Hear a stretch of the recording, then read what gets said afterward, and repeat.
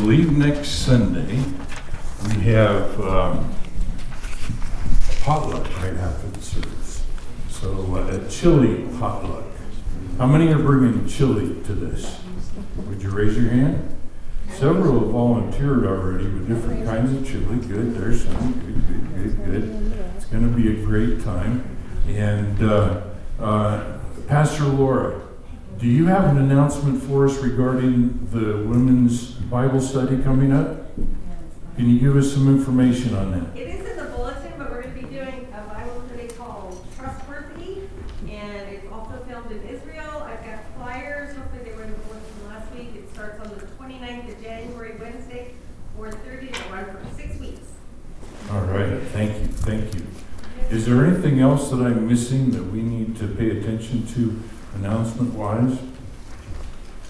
Okay, well, you can be praying for our transition team and our board this coming week. We will be meeting with our district superintendent, Dr. Phil Stevenson, and he will be seeing where we are in our process of transition and offering whatever help that he can offer. He's a real man of God. We are very privileged to have his leadership in our district, and it's going to be a great time with him. Would you pray for the transition team and the board as we are doing God's business and looking forward to what the Lord has for us as a church here in the not too distant future? Well, the last few weeks we have been examining this treasure chest, if you will, called Holiness, that God is holding out to every one of us. The question is, how do we get there? How do we open that treasure chest? How do we become holy? Well, God has commanded us to be holy, then it must be possible, not just in heaven, but here and now. We're going to be, next time we're together, I'm going to be stepping into some very practical, I hope, encouraging and equipping ways that you and I can really intentionally enter into this intimate, holy relationship with the God who loves us and who has saved us through Jesus. To prepare ourselves for that, we've had to look at some very important definitions. Last week, you'll recall that we were dealing with the issue of what is sin, really. What is sin? We talked about the general definition of sin, that Greek word hamartia, archery term literally means anything outside of the bullseye. Anything less than absolutely perfect is hamartia, that's sin. But that's not really helpful because that's our condition right now. We've focused it in. Really, Scripture focuses our understanding of sin for us. Jesus' half-brother James, in James chapter 4, verse 17, he gives us a much more helpful, much more focused definition of sin. John Wesley kind of paraphrased James's words. James said, "To him who knows to do the right thing and chooses not to do it, to him it is sin." Wesley kind of distilled that down and said, sin is the voluntary transgression of a known law. In other words, we know what the right thing is to do, and we choose not to do it. That's sin. And that's the kind of sin that really drives a wedge between God and us in our relationship with Him. So how do we get there? How do we become holy? We're going to start really addressing specifics of that next week. But I want to deal today with two more. I know this at times feels like a theology course, and in some ways it is. And I am trusting you with some definitions that you may never have thought about before. You may have heard them, but they didn't make a lot of sense to you. But I think the words themselves, even though we may have never heard them, we don't know what their meaning is, we have to deal with the ramifications of these in Scripture. And today we're going to look at two. Theologically, they're called imputed love and imparted love. Don't check out on me, okay? Let's stay together here because this is so important for us. Both of these are what God is desiring to do for us. He is making them available to us. In imputed righteousness or holiness and imparted righteousness or holiness. Let's start with the imputed. Think of the center three letters of that word, put. Imputed righteousness or holiness. To be imputed something is to be declared to be something. It's like putting a label on you by a higher authority.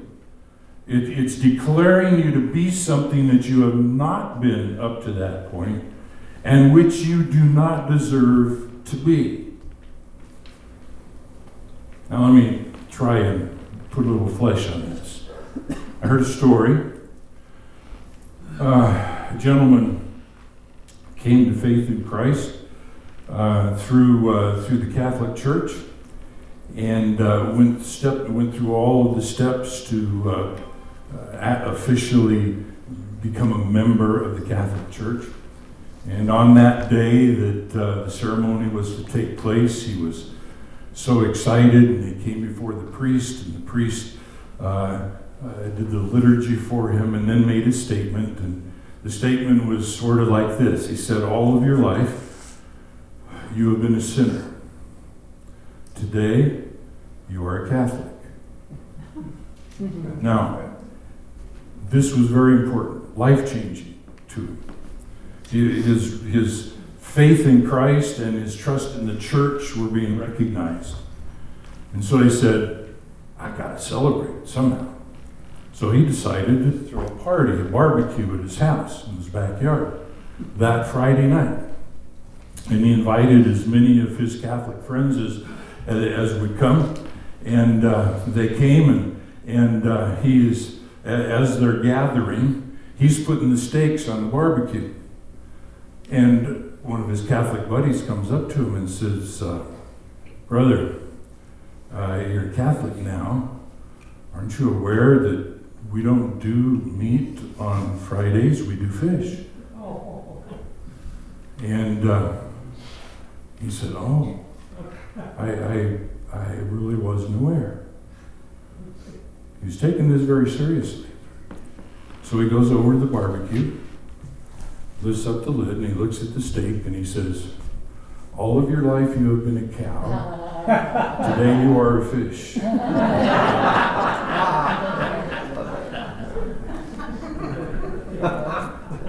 That is imputing. Okay, that meat was imputed fishhood, if you will. Okay? Imputed righteousness or holiness is something that we are declared to be, even though by a higher authority, even though we really aren't there at this point.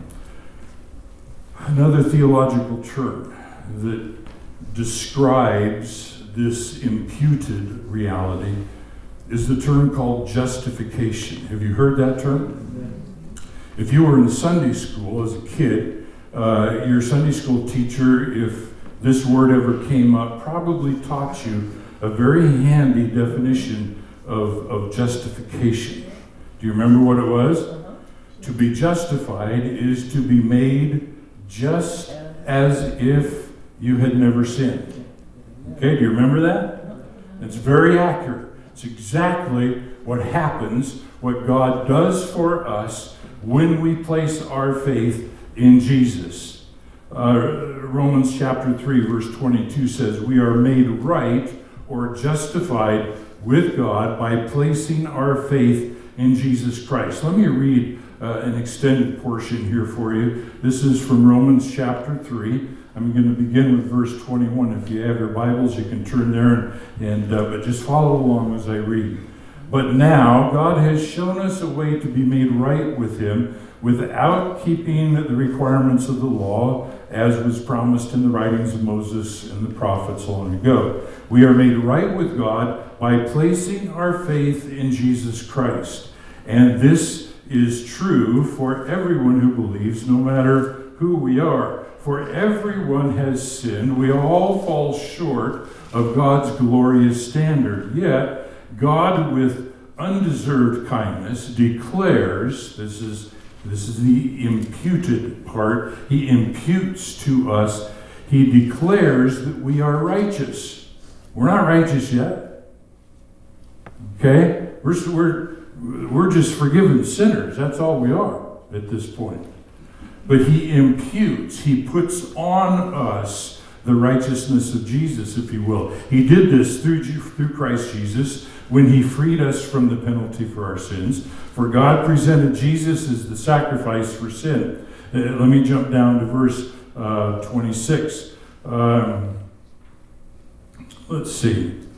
God did this to demonstrate his righteousness, for he himself is fair and just. He declares sinners to be right in his sight when they believe in Jesus.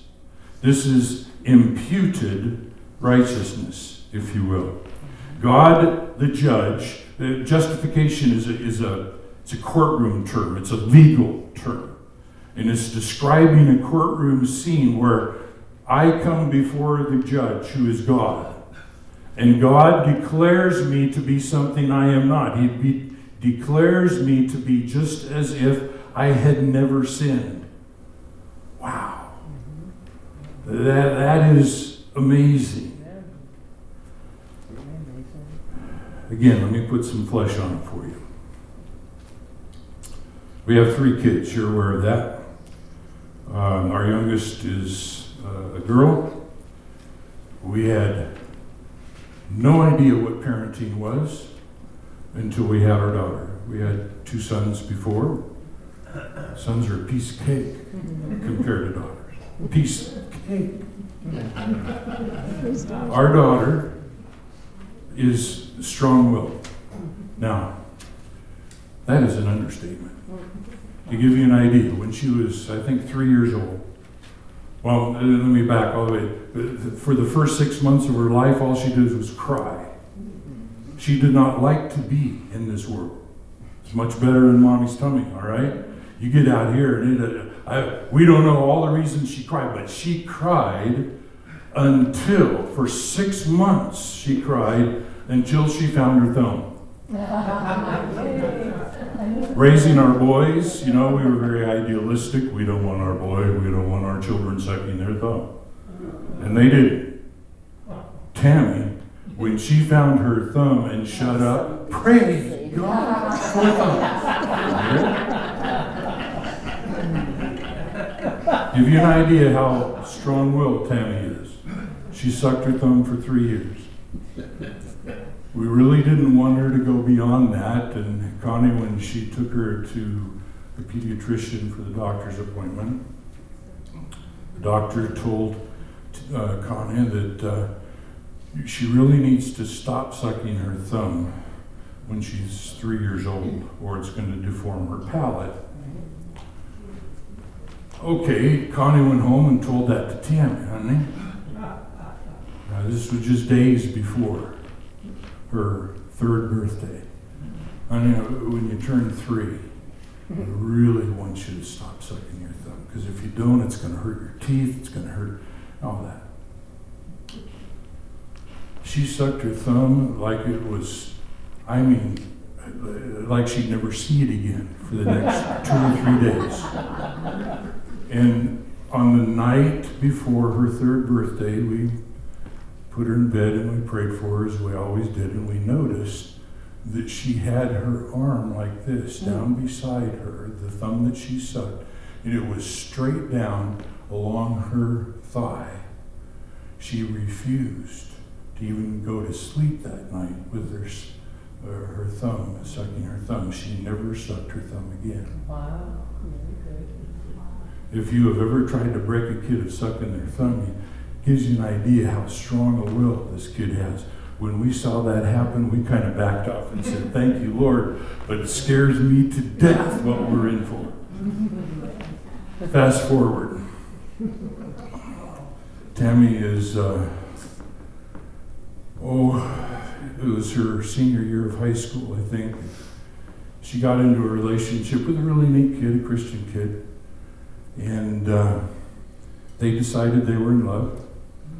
And I won't give you all the details, but in my spirit I could tell that it really wasn't love. They had a very strong friendship, and they commiserated. They enjoyed commiserating together. But that was really it. Every time she'd be on, I could tell when she was talking with Gabe, her boyfriend, on the phone, because her voice would go down. She'd get very quiet. She'd even physically slump down as she was speaking to him. And there are a lot of other reasons that I really didn't sense that that they were truly in love. But their relationship grew, and it was getting to the point where actually they were looking at marriage. And by then she had gone away to school back to Indiana Wesleyan College back in Marion, Indiana. And my spirit was just really troubled because I didn't sense this was a healthy relationship, but I knew if I confronted her about it, that it would just, her strong will would raise up and all my grief. So I decided to do something that I've rarely done. I prefer when there is an issue, you talk about it, you don't write a letter about it. But in this situation, I chose to write a letter because she was way away from home. If I would have tried to do this over the phone, then she could have just instantly shut me out, not heard a word I had to say. And so I put it on paper. And I told her what I've told you and quite a bit more, trying to help her see from my perspective. I really didn't think she was in love, that they were in love. And I said, now that I've said that, I'm going to ask something very unfair of you, Tammy. I'm going to ask you to never tell Gabe what I have just written to you. Because if you choose to marry him, I will choose to love him like one of my own sons. I will hold nothing back. I will not only support you 100%, but he will be my son. And if he reads what I've just read to you, that'll poison our relationship. She didn't share it with him. Apparently she read it. Probably put it down the first time and said, I wanted to throw it away, but she didn't. Went back and read it. I still have the letter in my files. And their relationship ended. And she's married today to a wonderful Christian guy, 3 kids. But I told Tammy, basically, in terminology that we're using today, I will impute to Gabe sonship, my sonship. He will be my son. I will love him as such. You hadn't earned it? You see what imputing is? Yeah. Okay? So that's imputing. Imputed righteousness or holiness. Justification.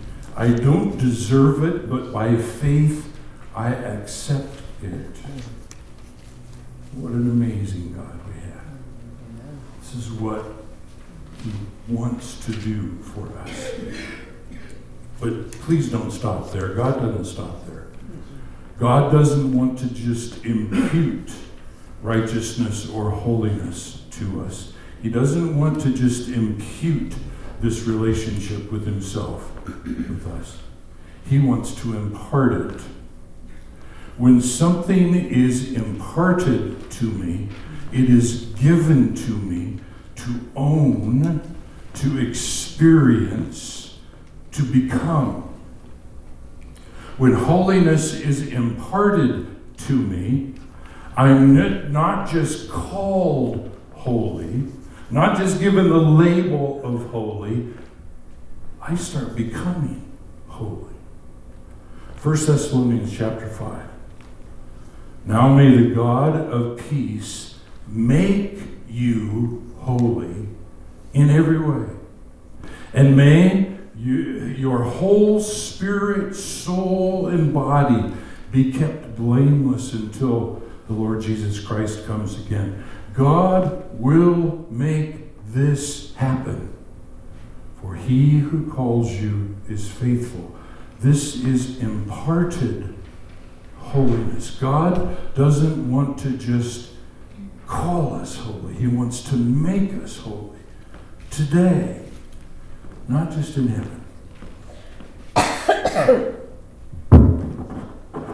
want to introduce to you a family that Connie and I met in our first TIPS assignment in Northeast Washington State.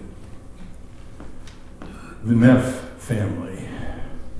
Eric and Jen were dad and mom, and they had a son in the family who was from a previous relationship with Jen's. She was his birth mother. And then they had a little girl that was their child together. We had the privilege of watching them and working with them, actually, through a lot of the pitfalls of a blended family situation. When Eric and Jen were married, the title of father was imputed to Eric regarding Max, Jen's son. Technically, Eric became liable for, responsible for, the father of this young boy.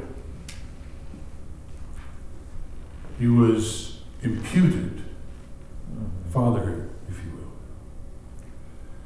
What we had the privilege of watching was how Eric and Max's relationship blossomed. It was really cool. Eric almost worshipped, or Max almost worshipped his stepdad, Eric, to the point where this happened after we had left, gone on to another assignment, but we have kept track of each other through Facebook. And Eric private messaged me actually when this happened. And he said, Pastor John, so I was with Max the other day, and he's now a young teenager. Okay? He said, Max asked me to adopt him. Does that send chills up and down your back? Wow.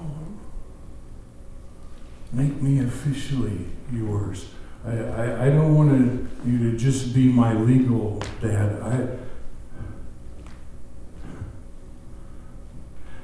That's what God wants to impart to you and me. He doesn't want you and me to just have the label Christian put on us because we have a relationship with Jesus by faith. He wants to impart to us. Isn't it significant that one of the things that God does for us scripturally when we come into his family is he adopts us? Do any of you have adopted children? Or are you adopted? Okay.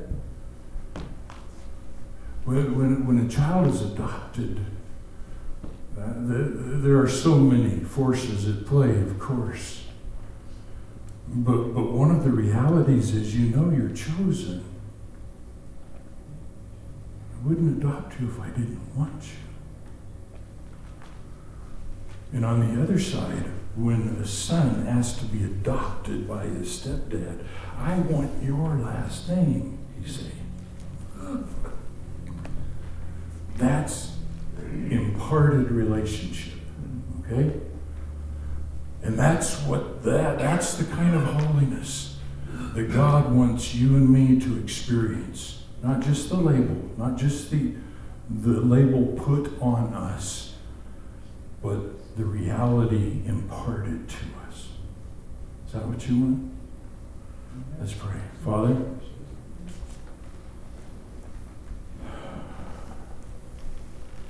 again, when we think of this thing of holiness that you've told us again and again that this is your will for us. You desperately want us to be in this kind of intimate, no holds barred relationship with you. Thank you for imputing to us righteousness, holiness, declaring us to be clean, declaring us to be just as if we had never sinned. That boggles our minds because we certainly don't deserve that. But it's very clear that that's what you do for us at the moment, at the instant that we say yes to your offer of forgiveness in Jesus. You impute righteousness, holiness, justification to us. Generally, the imparting is much more of a process. And it's usually subsequent, somewhere down the road in our relationship with you, as we get to the point in our relationship with you, just like Max got with Eric. Would you adopt me? I want your last name. Holy Spirit, would you help each one of us to want that so desperately? That we open ourselves up to everything that you have for us. Oh, you're an amazing God. Holy Spirit, would you continue to woo us, make us hunger and thirst for this level of intimacy with you. It's in Jesus' name that we pray. Amen. Amen.